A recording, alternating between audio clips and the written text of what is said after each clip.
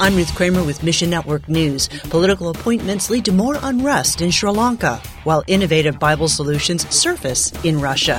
You can help Christians in both situations. We'll tell you how in the next couple minutes. We'll begin today in Sri Lanka, where Ranil Wickremesinghe has been elected as president of the country. Parliament voted him in 134 to 82. He had served as prime minister since May. Now, he'll finish out the term until 2024. But protesters are not pleased with the move, as they had demanded his resignation earlier in July. Crowds burned down his private residence and stormed his office as well. Greg Yoder with Christian World Outreach says, people are still not satisfied with that, and they're expecting results maybe faster than they can happen. And so there's still the rioting going on. There's still the long lines waiting to get gas, fuel. Sri Lankan officials say the country will restrict fuel imports for 12 months, meaning that the crisis won't end anytime soon. Yoder describes gas station parking lots packed with people sitting on motorcycles or other small vehicles. Now that it's been going on for a while, there's a safety aspect. People are starting to get upset when they sit in lines for long periods of time, and they're limited on how much fuel they can purchase. Sri Lankan Christians continue gathering together in each other's homes, praying for the country. We've been sharing with them, they can be a part of the solution. And if they do have something, to share that with neighbors, and it opens the door for them to share the gospel. That's what our ministry is about. Next, energy shortages in Lebanon mean that most citizens get only 2 hours of state-provided electricity every day. Many people have turned to solar power. Panels can now be seen on rooftops throughout the country, powering refrigerators, washing machines, fans, and lights. Louwa El-Malouf with Arab Baptist Theological Seminary says, Lebanon has more than 300 days of summer. We have more than 8 hours of sun every day. ABTS installed solar panels for their online classrooms.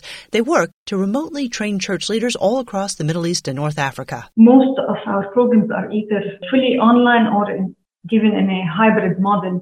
So students, wherever they are in Morocco, Sudan, or Egypt, Iraq, they study through distance. And to be able to continue to train and equip them, we need to have this basic thing that is electricity. Its main purpose is to help us continue with our education and theological, formal trainings for our students. This isn't a new situation for Lebanese citizens. The state hasn't provided stable electricity for the last 40 years. This is one of the things that people are used to do in Lebanon. The government fails at providing daily necessities or obvious things, and people find different solutions. Ask God to strengthen church leaders across the MENA region. And when one door closes, another one opens. This old saying is popular because it's usually true.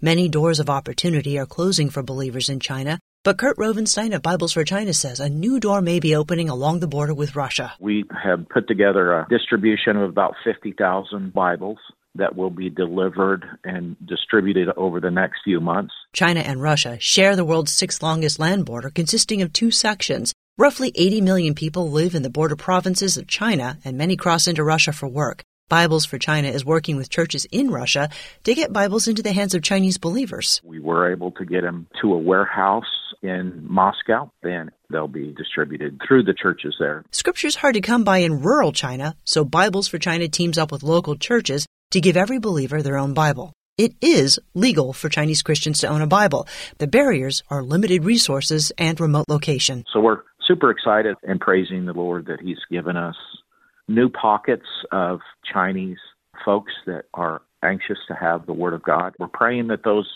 scriptures make a difference in those communities and that they make it into China somehow, some way, as God opens doors and the Holy Spirit leads. Thanks for listening to Mission Network News, a service of One Way Ministries. We're listener-supported by people just like you. So by giving to Mission Network News, you enable us to keep the stories of God's kingdom coming. And together, the Great Commission happens. Look for links at missionnews.org. That's missionnews.org. I'm Ruth Kramer.